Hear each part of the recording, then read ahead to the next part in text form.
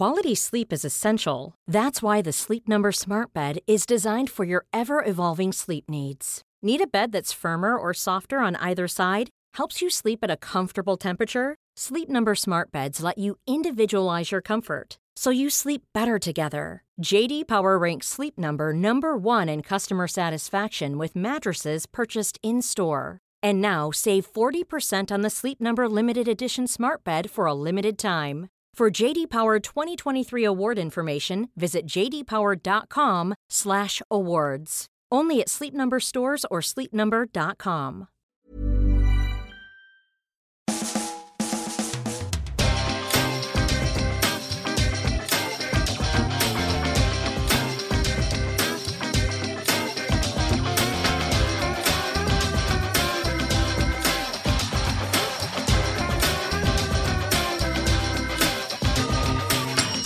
Hello and welcome to a brand new Arseblog Arsecast right here on arseblog.com. How are you? Hope you're well. Probably feeling quite good this morning after a 1-0 win over Wolves last night. And that is the focus of this podcast. It's basically a post-match podcast because when we play on Thursday night, obviously there's no point preparing and recording a podcast on Thursday. So we've done something for you this morning. It is not an Arsecast Extra because James is actually in Ireland. They're after me, Lucky Charms. But there is still plenty to talk about, of course, after what was an eventful night at Molineux last night. 3 points, the most important thing, but another red card, more backs to the wall defending. It was tense, but we got there, we got over the line, and I think it's something worth celebrating, even if some people don't agree. There you go. We'll talk about all that and much more right now with Andrew Allen. Good morning, Andrew. Yeah, good morning to you. How are you today? I'm all right. Very, very nice to wake up on a Friday morning with such a satisfying 3 points in the bag. It was satisfying, wasn't it? I mean, in the end, I think I messaged you about 4 or 5 minutes after the game because normally there would be some kind of message on our messagey thing, and I would, are you still alive? Are you still there?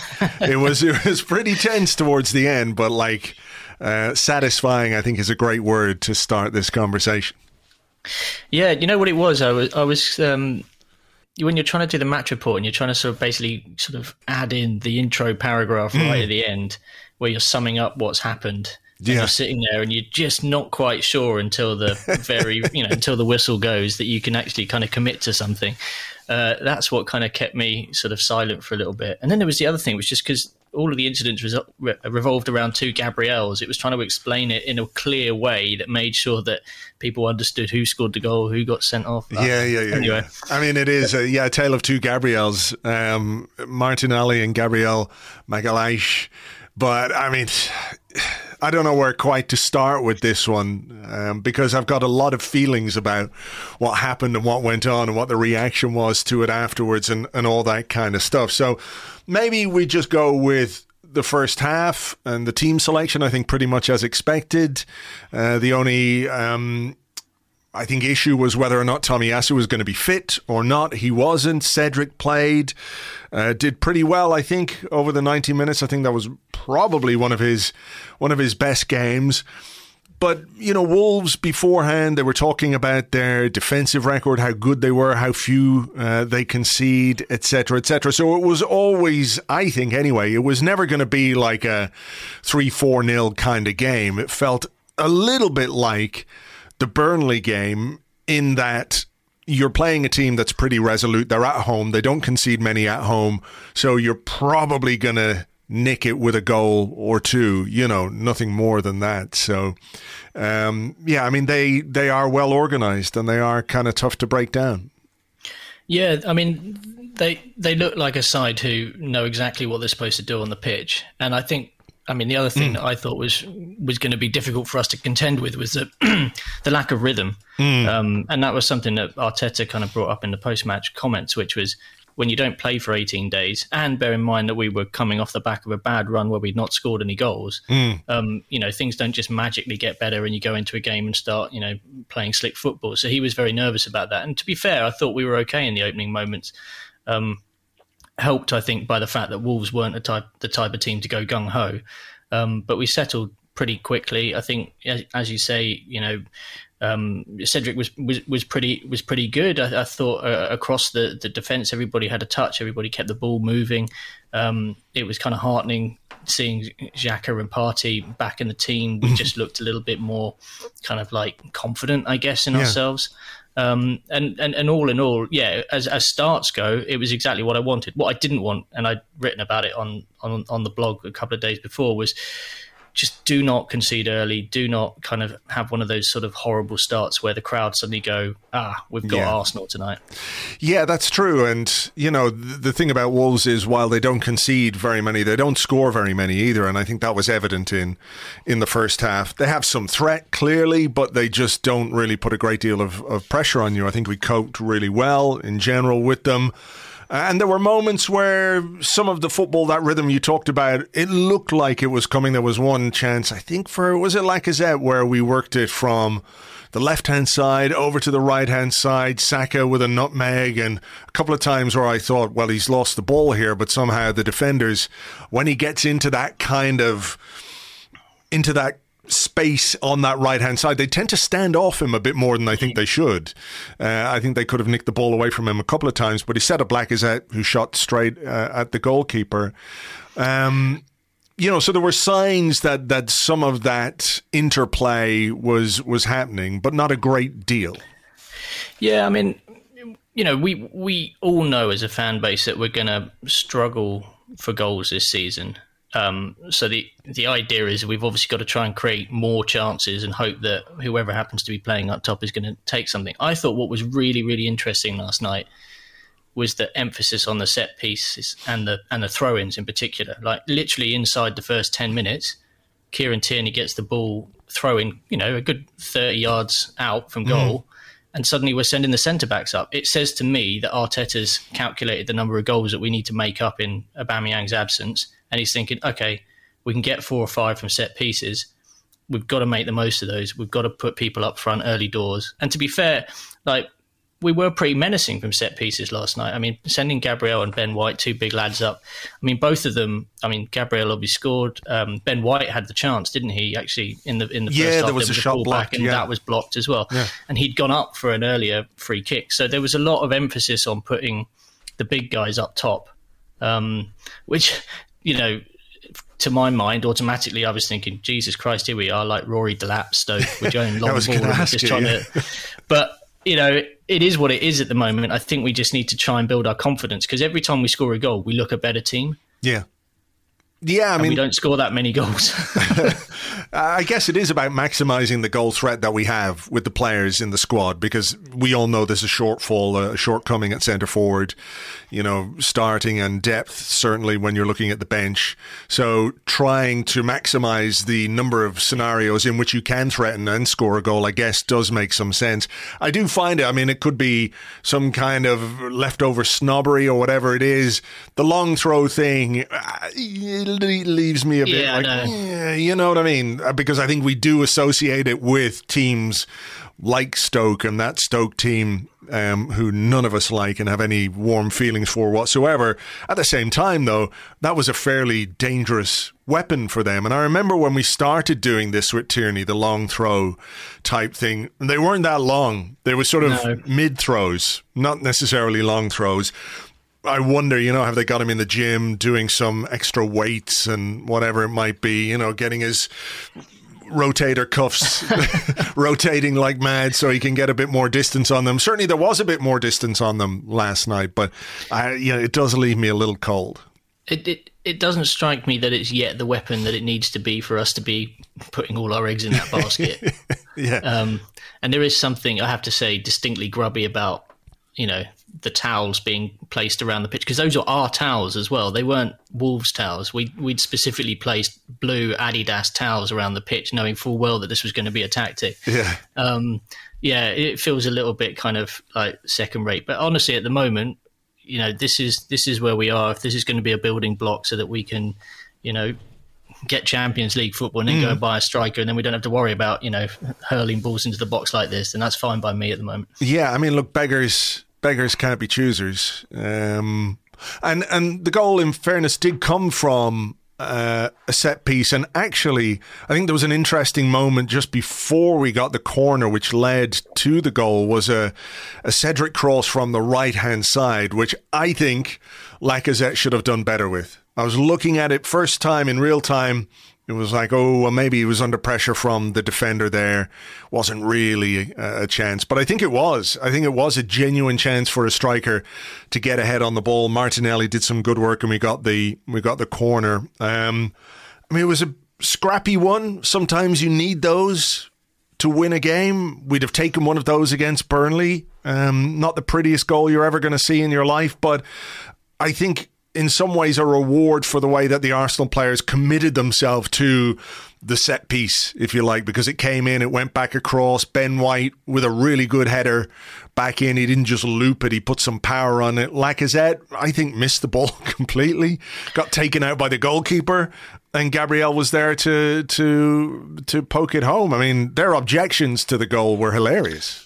Well, I mean, honestly, when you look at the replay, if Gabriel doesn't put the ball in, surely you're asking for a penalty there on Lacazette. Absolutely. He's cleaned him out. Yeah. I mean, it's ridiculous. And I guess it was just the fact that the keeper went down kind of holding his hand, I think it was, that kind of diverted attention. But no, I mean, look, it was far from pretty. I thought, as you said, I mean, the Cedric cross was good. Cedric does put in a dangerous ball. I don't think it's the type of ball that you want Lacazette to be chasing, unfortunately. But this is what we've got. You know, this is why we're probably in the market for a taller, more physical presence in the box. Real big kudos to Martinelli for keeping it going, because, you know, that's just what he does. You know, he doesn't give up. And I think those little moments where you harry and hassle and just find yourself winning an extra set piece, I mean, they can be the difference. The big clubs, I mean, Manchester City and Liverpool, they obviously, you know, they have players all over the pitch who are harrying people and keeping up the momentum. And, you know, that can be the difference. It really is. The fact that we scored first was incredibly important. You could tell that by the reaction on the bench, because chasing a game against Wolves, who don't concede many goals, knowing that we don't score that many goals, would have been really, really, really difficult. It would have left us a little bit more open on the break as well. So the first goal last night was so decisive. I loved it. You know, even though it was so horribly scrappy, I was just like, yes, that is what we needed. How worried were you at halftime? Look, 1-0 away from home to a team that doesn't score a great deal. You've got something to really protect there.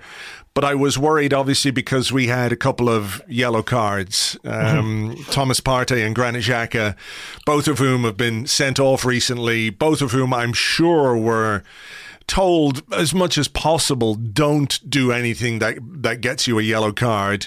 Both of them were in the referee's book. I think the Partey one I think it was quite harsh, because the referee early on had let a couple of fouls go. I think there was one by Ben White and there was one by the guy who looks like Kilman. Yeah, where he took out Martinelli. There was a very obvious foul. And I think if both of those players had been booked at that point, you couldn't really have argued with those decisions. But having let those go, to then book Thomas Partey for what was like a fairly routine coming together in midfield felt a little bit harsh. Granit Xhaka, who a couple of minutes earlier had made an absolutely superb defensive header. It could have been from a corner, floated in. It was whipped in with real pace. He made a fantastic defensive header. I think defensively he was very good last night, but his yellow card was like, oh my God, this is one of those where the first yellow is so unbelievably stupid, you can't help but project forward onto what would probably be like a harsh second yellow, but he could have no complaints because of how daft the first one was. So I was a little bit worried about that, and a little bit worried about our ability to compete in midfield in the second half. I think I tweeted at the break that I was pretty worried about the Bash brothers being on bookings, and the Xhaka one was just very, very Xhaka, wasn't it? The guy got past him, and it was the classic like outstretched hand, start pulling the shirt. Well, not too dissimilar, I guess, to the situation he got into with. But was it Bernardo Silva in the Man City game? Yes, he let the ball bounce, didn't he? He shouldn't have.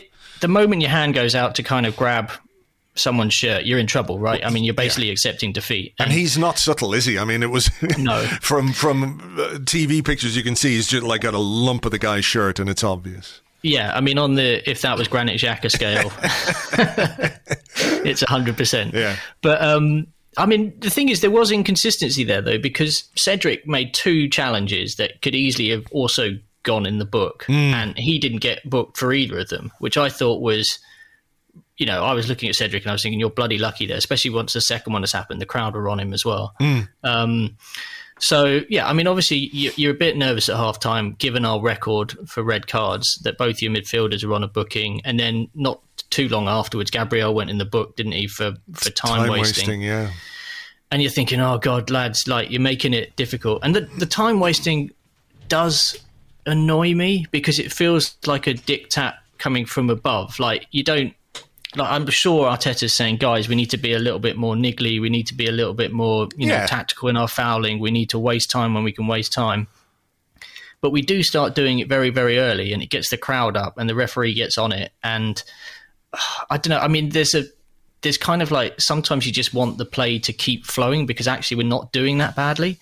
I mean, other times, obviously, in the last 5 minutes or so, you're thinking, okay, yeah, just do everything you can. Ramsdale's very good at that. But I do feel like we're a little bit too negative too early sometimes. Again, that may be down to confidence. And maybe we'll be able to kind of put that to one side in the future. But you hope, that Arsenal Football Club is big enough to be able to go, you know what, holding on to a 1-0 lead away from home, let's get more than this. Yeah, I don't disagree with that, but I can... Like, I worried about the Gabriel Magalhaes yellow, because, like, the 2 times that he's been sent off for us, his second yellow was followed really quickly afterwards. And usually the first one is like, it's not that much of a foul. So I was concerned that, you know, history might repeat itself again. But I think he did well just to maintain his composure in a second half where it was scrappy, and there wasn't a great deal happening from an attacking perspective for either side. It was one of those where maybe another set piece would bring about a goal. There weren't too many chances. There weren't too many saves for either goalkeeper to make. And it was sort of interesting to see, I think at one point, Granit Xhaka, who, you know, his role in the team yesterday was, you know, he was playing quite far forward at times. He was playing in that left space. You know, normally we talk about him and he drops back in to become the third central defender. And yesterday there was one moment where I think he overlapped into the attacking left back position, pulled the ball back. There was nobody there. You know, so that was something that we had to contend with as well. And then we get to the madness. Madness. Well, I mean, I know your thoughts on the incident. I mean, I've read the blog this morning. We discussed it a bit last night. I mean, like everybody else, I've never seen anything quite like that. I think Martinelli 100% figured that, having made that first foul on Podence, that he had a bit of a free hit on Chiquinho. Yeah. And I did think to myself, a bit daft. Be curious to see what happens here. But I didn't think anything more than yellow card, talking to. And I thought actually Martinelli might be the next person to come off anyway, so I wasn't overly concerned about it. But my God, I mean, that was just so bizarre. So bizarre to decide to turn around and book him twice in the space of, you know, 2 seconds, really. I mean, I've never seen anything like that. And yeah, as Arteta said, you have to really want to send a player off. I think that's decision. Yeah, I think that's a really interesting part of this discussion, because like you, I don't think I've ever seen that in the Premier League before. I know there's discussion today online about the technicality of the first yellow card. Like, was the ball in play? Should he have played an advantage when the ball wasn't in play? The foul took place off the pitch. Was it a foul throw? All of these kind of things. And I think you can look at it and say, well, maybe that first one is a yellow and that second one is a yellow. But again, there's no...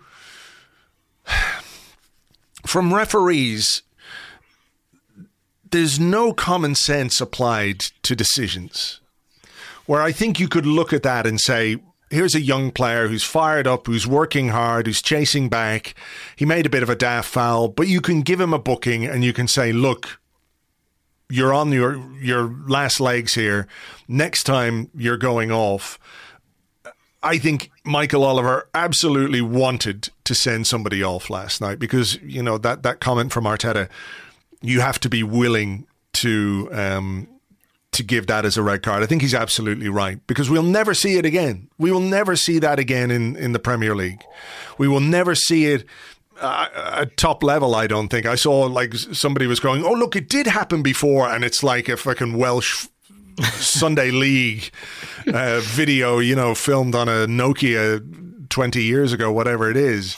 So, like, I get people might be pissed off at Martinelli and think, you know, he shouldn't have done that. He should have, you know, kept his composure and all that kind of stuff. But I just can't help but be pissed off that we got another player sent off when there was talk before the game about we can't get players sent off. But also just how soft it is and what it does to a game of football. Like, is what Martinelli did there really, really meriting of a red card and a team being punished to that extent?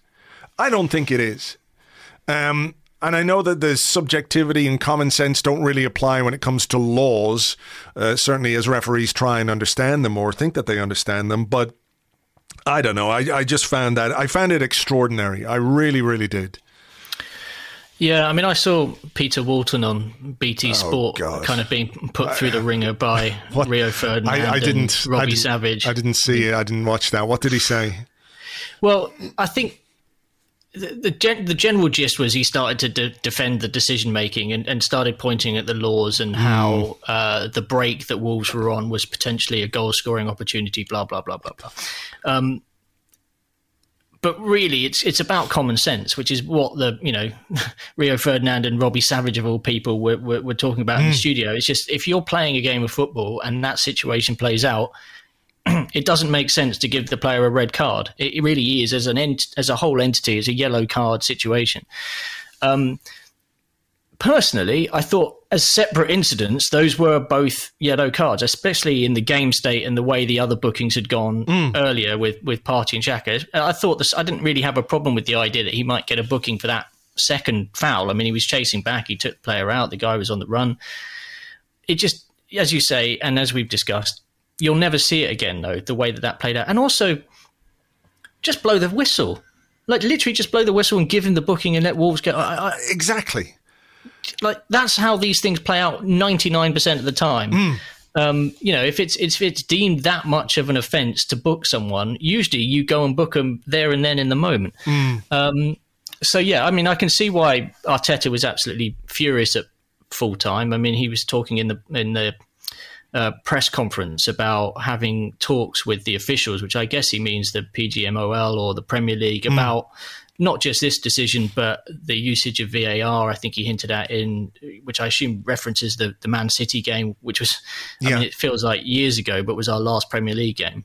Well, no, we played Burnley, remember? Oh, sorry, yeah. But easy to forget Burnley, let's face it. Yeah, well, quite.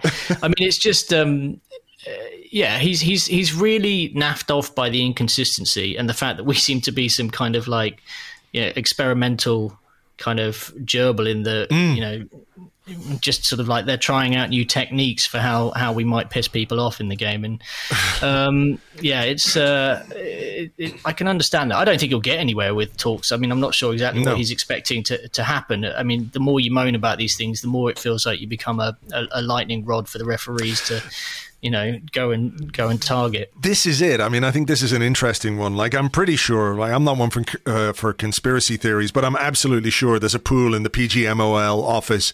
Like, last man to send off an Arsenal player this season has to fucking lick a shitty stick or something. I don't know what it is, but this is a problem, right?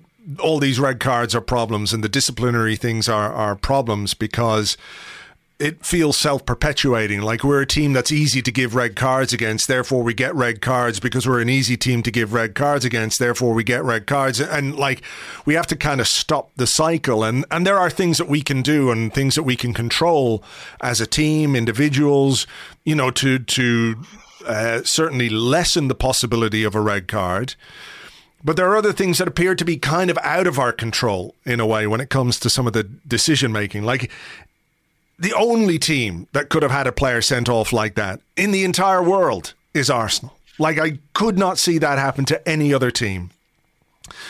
But we have to solve the problem. We do have to get on top of this. And I wonder, you know, when you say there, like, we have a target on us because we have this disciplinary record, which is pretty abysmal. When you step back from it and just look at it in terms of numbers, it's really bad. And we got away with it last night, and credit to the guys for the way that they defended, and I think to the manager for a substitution decision which worked really well, which we'll come to. But, you know, Arteta keeps making the point, I think he's right, that if you keep getting players sent off, you know, at this level, it becomes increasingly difficult to generate or to accumulate the amount of points that you need in a Premier League season. So how do you think you can change this perception? Like, Arsenal are the red card team now, and referees are looking at Arsenal players. I subconsciously, I'm sure, they're looking at Arsenal and they're looking at the fouls and they're looking at the incidents involving Arsenal players. And again, I'm not saying this is any kind of conspiracy, but it certainly feels like the thresholds for the harshest judgment for us are different than they are to other teams. Well, I mean, statistically, when you look at our red card record and tally that alongside the number of fouls we make and stuff, I mean, was there not the Orbinho statistic last night that Thomas Partey's been booked for his last 3 fouls or something? Yeah. I really don't know where the line gets drawn for Arsenal and where it gets drawn for other clubs. But, I mean, maybe it's just, you see the familiarity that some players have and the relationships that they build with referees.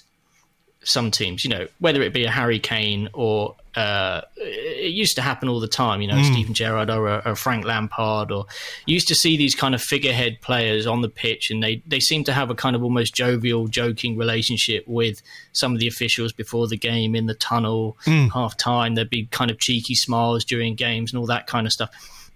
You don't really see that with Arsenal. Arsenal players don't seem to have any relationship with any of these referees. They're kind of completely sort of living in 2 separate worlds. And during the game, I don't see any of our referees trying to our players trying to talk the officials down from the ledge when it comes to making some decisions. There's a lot of complaining, but maybe we need to kind of go in with the killing them with niceness kind of tactic. I mean, it's gonna be easier said than done in a game when everything's so tense and stuff. But we have to find different ways of persuading the referees that we're not that kind of players, that we get the benefit of the doubt. I thought last night when Cedric had done the second foul and he kind of put on the nice boy act and he kind of went and he did the kind of like prayer sign in front of the referee, and he's kind of got his nice little boy haircut and he's kind of looking all honest and stuff, and you think, well, okay, maybe that's gone in his advantage in that instance. But it shouldn't be like that. I mean, you shouldn't have to act like that way around officials to get the decision to go in your favour. No, I mean, there was, I think, a conversation between Aaron Ramsdale and Michael Oliver just after the sending off, and look, we've got to talk about the couple of minutes that followed that, because they were also quite extraordinary. I think, you know, in the sort of furore of the red card, what happened in the next 60, 90 seconds was amazing. But Ramsdale was there definitely talking to him. I think towards the end, you know, as the players are coming onto the pitch, Lacazette, as the captain, was going to talk to the referee, and I think Arteta came on and was calling him and had a word, and I think he was trying to say, look, whatever you've got to say to the referee, you know, keep it respectful, keep it polite, all of that kind of stuff. Because if you go mental and if you make the referee feel like, well, look at these cunts, you know, look at the way they're behaving towards me, next time they're definitely not getting the benefit of the doubt. So I think there is something to that managing those relationships with referees, but also, you know, we have to somehow unpaint the target from our backs. And the only thing we can do is just try and maintain as much discipline as we can. You know, we're not a team that does a lot of bad tackles.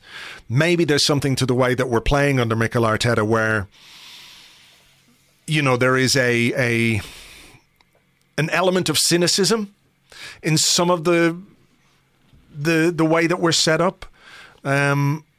Which I think we've missed, you know, the ability to make those tactical fouls where, I don't know if we're not getting the benefit of the doubt, or if we're not good enough at making those fouls, or making those fouls look as innocuous as they should. You know, that's maybe something that the manager has to think about when he instructs his players in certain game scenarios, game situations, like, the idea of where, okay, well, look, if the guy's running past you on the halfway line, just take him out, take the yellow. Yeah, exactly. And we all say, take the yellow. That's a good yellow.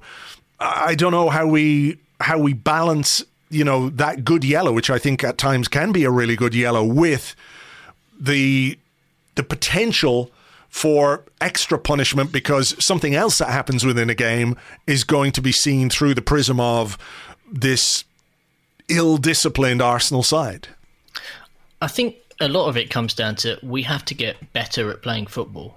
Because if we get better at playing football, we're controlling more of the game. There'll be less of those situations where we have to make the cynical tackles where we're turned and we're, last night Martinelli made that. He got himself sent off because he showed the determination and the willingness to chase back and stop a potential goal-scoring opportunity, let's say. And he will have been told by the manager, we need you, A, to chase back, and B, if you think there's going to be a real, desperate situation, take the yellow. I think that's part of our game. I think we just need to get to a point where we're controlling games in a better way. If we're scoring more goals, then you've got a bigger advantage. Then you're less likely to have to make some of those desperate challenges. But, all of that's going to take a long, long time. At the same time, it doesn't really explain the fact that it happens more to us than it does to other teams. Yeah. So there's still an unknown there. Yeah, I think that's a great point, actually. Be better at football and be more in control of games and score lines, and maybe it doesn't become quite as big an issue. It's like the missing chances thing, where when you don't create many chances, you miss one. It feels like a stab in the heart, which is where we've got to go, I guess, after the red card, because from the resulting free kick, Granit Xhaka put the ball in our net, which would have felt like, I don't know what, for that to happen and then for Xhaka to score an own goal, it's like the very core of the earth would melt in rage from Arsenal fans. But, they were offside. Jimenez was offside, so that didn't count. And then up the other end, we had a superb chance to make it 2-0. With Alexandre Lacazette, really good pass from Gabriel, and I think he's got to hit the target at the very least there. What would you prefer, the keeper to make a save or for the ball to go wide? It's not like it was an open goal, but with just the keeper to beat, when you're the number 9, when you're an experienced striker, I think he's got to do better. If he hits the ball straight at the goalkeeper, you're furious because it's just a terrible finish. If you put the ball as wide as he did, again, you're furious because it's a terrible finish. But he did at least try the right thing, which was to try and curl it to the round like Henry or Aubameyang might have done.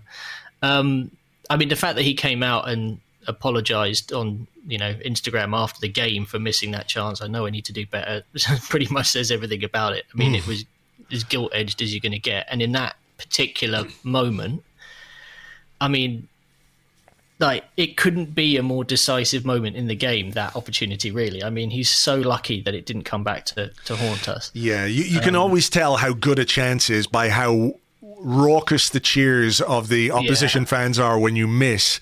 And they basically cheered that like it was a goal. Yeah, if you're a Wolves fan in that particular moment and you've just seen Arsenal go down to 10 men, you've seen the ball end up in the Arsenal net, and then you've seen that happen, you're just thinking to yourself, that was a moment where the game was lost, but we're still in it, and actually there's still 3 points up for grabs here. So obviously you're going to go absolutely mad. To be fair, I thought, we kept our heads pretty well after that. I know that we sunk right back into our shell and obviously chucked Holding on and really went for the rear guard action. But, we looked really, really solid. I know we've had a lot of practice at this recently, the Liverpool game in particular. And, we did very well against City until those dying seconds. I'm not sure if I was I think if it had been any other side who had more of a reputation for scoring, I'd have been more concerned. Obviously, it was incredibly tense, but I kept watching Wolves and I kept thinking they don't have that many ideas here. They're literally just going to lob the ball into the box and hope that one of their players beats one of our players to it. And given the size of the three centre-backs, plus Partey, plus Xhaka, I actually felt relatively comfortable if they're going to keep doing that particular tactic.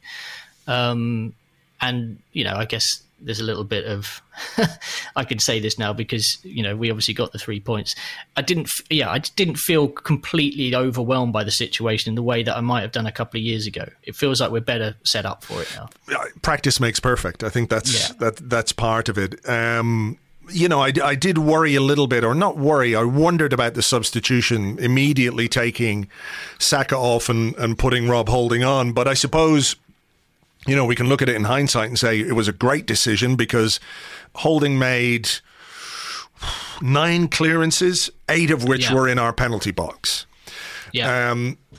There wasn't a great deal of invention from Wolves, but there was certainly pressure, and that pressure, it doesn't always take something special for the ball to end up in your own net. It can just be a scrappy one. There was one in particular, I think, when the ball was headed back across and Gabriel cleared and we just about got it clear. But the defensive commitment and organisation was absolutely fantastic. Just the way we stayed compact, I think we decided, or certainly it was decided from the sidelines, that, okay, the way to see this game out is to defend against a team which isn't that inventive. It's a bit risky, but what really can you do in those circumstances? And I think they deserve huge credit. Ramsdale as well stepped up a couple of times. There was one absolutely superb save where I think he came out to punch the ball away and the guy whacked it back in as he was getting up off the ground. One of those really spectacular, wasn't it? One of those really spectacular saves. But, everybody pitched in those final 20 minutes, 20 plus minutes. I can't say I felt as comfortable as you did, just because particularly after the miss, I thought, this is really going to come back to bite us. And, I could not get the Man City game out of my head.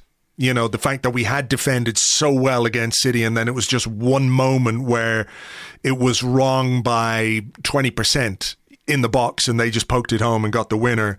I didn't think we were going to lose the game, but I so badly wanted us to take all 3 points that I was absolutely, it was butt clenching stuff. Yeah, it's fun. I mean, I guess for me, in my mind, what I kept thinking back to was the Liverpool game and the fact that we lasted so long there. And the guys obviously really enjoy that backs to the wall kind of game state. I think, Ramsdale loves G'ing up Ben White and Gabriel, and they seem to really love kind of winning headers. I mean, Holding won 6 of 6 headers. The ball is very much attracted to that new head of hair of his, isn't it? It's kind of like he went to Turkey and they installed a magnet or something. But it's I mean, it was great. I mean, there was that one hair raising moment, I think, where Ramsdale came out and the ball suddenly was a bit loose and Holding was there just to clear her up. But that, I mean, I think Holding, I mean, it was really interesting that Arteta particularly said that Holding basically came on. He praised his attitude, the fact that he's, Holding spent this season mostly on the bench, hasn't he? He's been asked to fill in when he has to. And I mean, he's seen more action than you might expect from a central defender, given, his status in the squad because of the number of red cards that we keep getting, and he keeps being thrown on to kind of help with the backs to the wall situation. But he seems like a really top bloke, captain's material, but won't be captain because I don't think his status in the squad is necessarily what it needs to be to carry that kind of long term. But I mean, it just, to be honest, the whole way things played out made it all the more satisfying, didn't it? The win. Yeah. I mean, we needed the win so much just to get ourselves going again, knowing that games are kind of a bit sporadic at the moment, and that just kind of gets everyone going for the next, 8 days until we play again. So yeah, it was the perfect comeback, really, and I feel like everyone's, supporters and fans are back on side. And while it's annoying about the Martinelli thing, I think we can get past Brentford without him it's not too painful. Yeah, I mean, I think in some ways, when you come away from a game like this in those circumstances, and we've discussed the us against them mentality that we kind of need to maintain, that siege mentality, whatever you want to call it. Things like this where there's a perceived injustice, because I think the players, if Mikel Arteta, who has been in football since he was professional football since he was 17 years of age at Barcelona, if he can say, I've never seen anything like that when it comes to a red card, you can be quite sure the players haven't either. And I suspect that they, will have felt some... they would have been upset by that decision. So it all feeds into that commitment and this idea that this is a strong group, a very unified group, that they're together.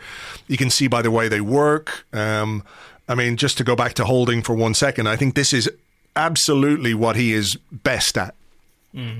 Penalty box, meat and drink defending, just head it away, get yourself in position.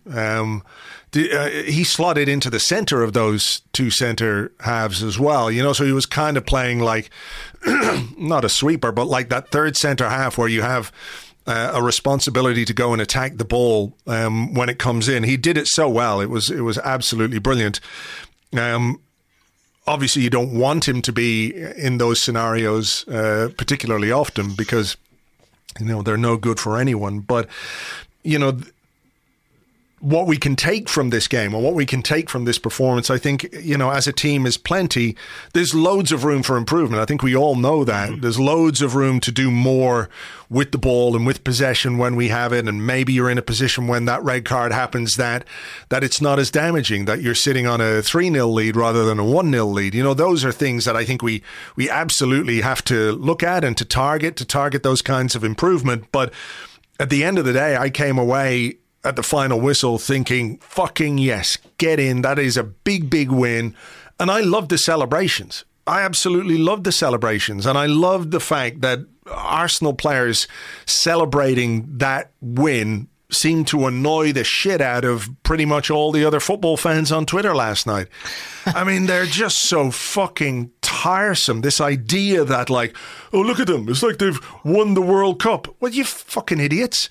You don't have to win the World Cup to celebrate something in a game of football. The whole point of the game is to celebrate these moments, whether it's a goal in the first minute, a goal in the last minute, an amazing save, whatever it is. But like, you're down to 10 men. You're playing against a tough team that you need to beat, who are close to you in the table.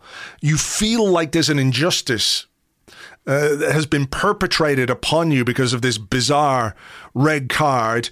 You've been under the cosh for 20 plus minutes. You've held on, you've worked hard, you've stayed disciplined and organized and defended and defended and defended. Why the fuck wouldn't you celebrate that? Like this idea that it has to be something, in inverted commas, meaningful. Otherwise, you're just like assholes. I like all of those people can go and fuck themselves. These celebration police who are like, oh, well, you can't do that because blah, blah. It's like, just fuck off. The funniest thing last night was that it was mostly driven by comments by Ruben Neves. The Wolves player, he was the one who was particularly irked by the idea that the Arsenal players might be celebrating, as if he himself has never celebrated a win with 10 men, fuck everyone else at the moment. I mean, it really is a situation where we know how much it matters because we know where we are as a team. We know what we need to do over the course of the next 2 months. There's so much riding on this, It feels like once again Arsenal are kind of living life on a knife edge, and this isn't really celebrating this one win. Of course that was part of it, but we're actually celebrating the fact that everything, the whole season, is kind of riding on us building some momentum right now. It's not about 1 90-minute and 3 points in that particular situation. This is about us keeping our season alive until the last minute and giving us the best chance to get into the Champions League, which could potentially completely change the dynamic of where the club goes over the next few years. Yeah. I mean, it sounds a bit hyperbolic, but honestly, that is where we are at the moment. I mean, I'm pretty sure Ruben Neves celebrated a win against 9-man Arsenal last season when fucking David Luiz got his red card for running behind a guy. Like, I'm not the biggest David Luiz fan in the world, but that was another fucking mad red card, you know? I was going to say, I mean, it was a real sliding doors moment, wasn't it? Watching the Xhaka goal get disallowed. Because there we were, once again, having been 1-0 up at Wolves, looking relatively comfortable, get a player sent off and immediately concede. Yeah. And last season, obviously, that was us done for. Suddenly 2-1, points game, gone, everything all over. And last night, you know, we came through it. And I think all the more because of what happened last year. I mean, again, you can think, well, this is why this matters. This is why we're celebrating. Yeah. I mean, not all the players were there. But it really felt like the perfect platform for us to build for the next 5 games before the next interlull. Well, sure, and the other thing to point out as well is that, you know, this is a week in which Spurs were beaten. Yeah. Manchester United dropped points, so there was a real onus on us to try and get the maximum from this game, and an opportunity in a way, if we could get the maximum from this game, to really consolidate our position. I mean, we're 5th in the Premier League. We're a point off the top 4. We're 2 games in hand. I mean, that's a really nice position to be in. So even extrapolating from winning the game in those circumstances, you know, the fact that we put ourselves into a good position in the table is something to celebrate as well. Like, you know, you can... You know, I just don't get the well, we've only beaten Wolves 1-0. What is there to celebrate? You know, you can enjoy a game on its own merits. You can look at things and celebrate things in the moment and understand that it doesn't mean that we're definitely going to finish top 4. It doesn't mean that this team is now the greatest team of all time. But in those circumstances, you have to be able to take some pleasure from what football can give you, particularly on a night when it felt like that football was trying to take something away from us. You know, with that crazy red card and the circumstances it put us in. So, you know, it's a big week for the team, and we've maybe had maybe not questions about the character and the resilience, because I think the players we have in the team right now are ones whose characters and whose personalities we like. But the proof of it is what you come away with at the end of 90 minutes. And I think if we'd gone and let in a goal in the last couple of minutes against Wolves, as understandable as it might be, as rational as it might be to say, well, you know, on paper, a point away at Wolves isn't the worst result in the world, I think we'd still feel quite downhearted, particularly after what happened against Burnley, where there was an expectation that at home against that opposition, this is a game that we should win. It answered just a couple of questions last night as well. Well, look, I mean, we're in a situation now heading into the last few months of the season where if we want to finish in the top 4, we basically have to hit the 70-point mark, and every point counts. Dropping 2 points is going to be as bad as defeats when you look at the games that we haven't got arranged at the moment that need to be, you know, the Chelsea game, the Liverpool game, the Spurs game. I mean, those are 3 big... These fixtures against the sides beneath us in the table, we absolutely have to turn the screw on our rivals and win them. Yeah. So, yeah, I mean, I think what we're doing is buying ourselves wiggle room at the moment to potentially lose against some of the bigger clubs that you might expect us to lose against, given our recent record. We have to keep winning these games, though. And that's why I think, you know, we've got 3 out of 4 of the next games are at home against sides, again, who are below us in the table. Got to win. Got to get to the end of March. Is it the end of March? Yeah, it is the end of March when the interlull kicks in again, having not lost any of these games. So I think that's a run of, we've got Brentford, then Wolves again, Watford, and Leicester and Aston Villa. If we can get through that run of games, we're in a really nice position, knowing that there's there's going to be a real difficult run after that with the rearranged games, to give ourselves a chance. Yeah.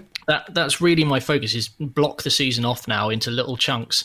And right now it's get to the end of March as intact as possible, that unbeaten run. 17 cup finals, they said.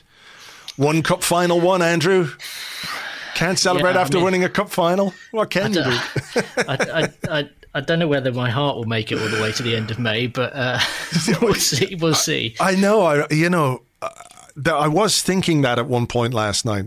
I wasn't concerned for my cardiac health, but I was watching the game and thinking, Christ, was it always like this? Did it always feel like this perilous life or death kind of situation? I don't know that it did, even when games were maybe more important, bigger games, like, when you're challenging for the title and you're playing a game against, a Charlton or one of those kind of, or even a Wolves, they never quite felt like this. And maybe that comes down to us and the need to be better so we can be more confident or whatever it might be. But I think every game resonates so much further and so much longer these days because of the media culture that we live in and that we're part of, obviously. So I'm not blind to that, but it does feel like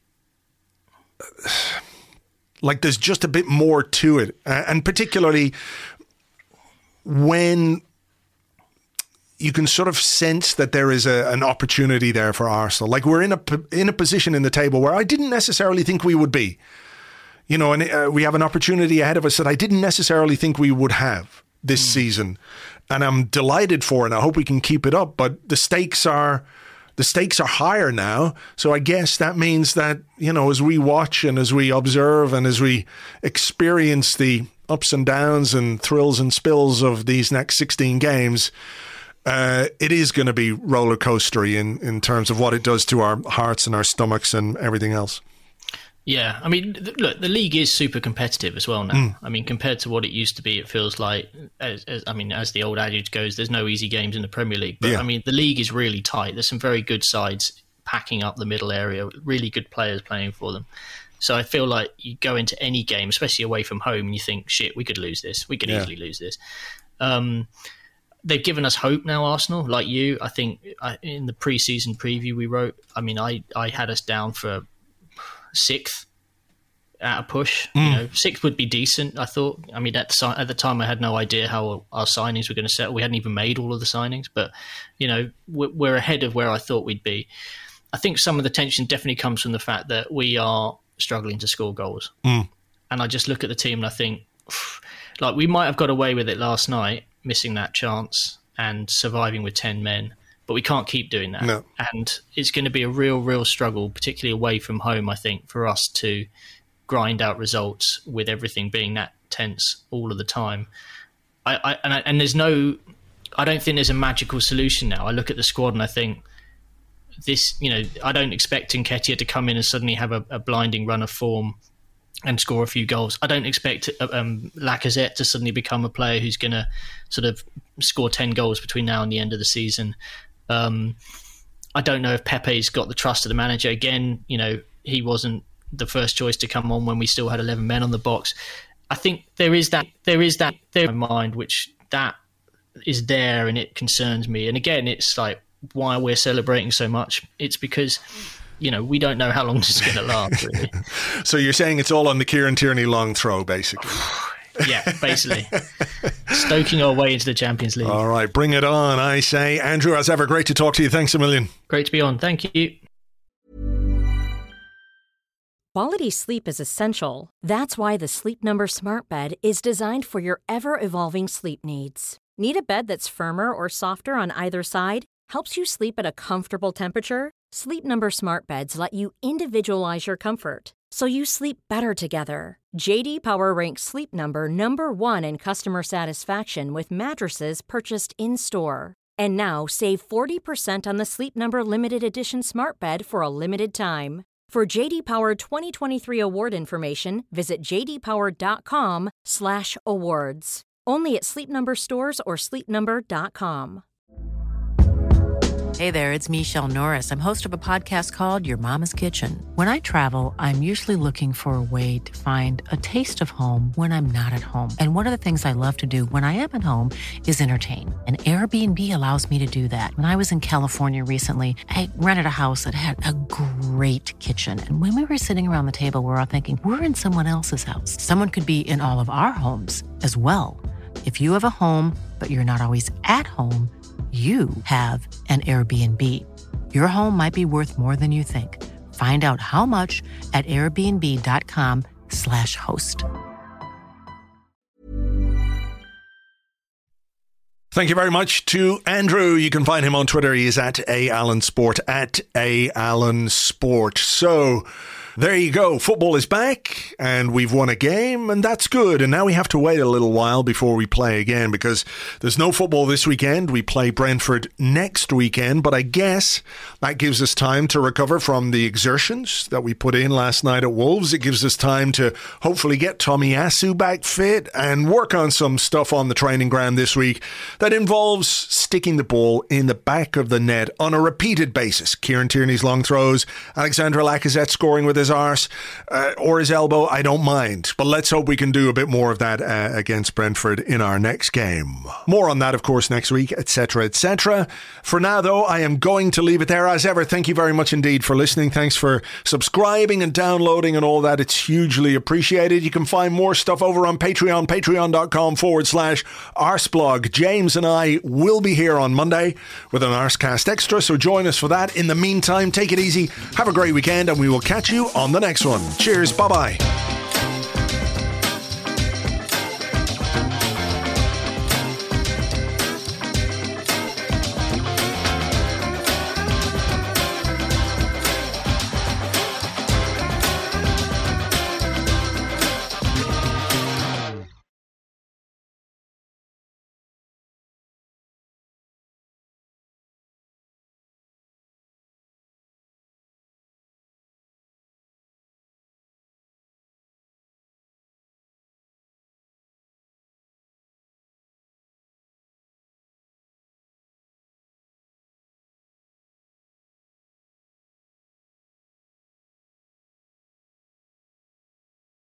Arsenal Football Club have made an appeal to Waco, the World Association of Corrupt Officials, to stop having players sent off. The Gunners have picked up 72 red cards in just 3 fixtures this season. Head of Football Bits, Sir Dicklington Garlick, said, "Maybe they should send one of the opposition off from time to time, just to make it fair." Meanwhile, Mike Riley has got himself a brand new BMW.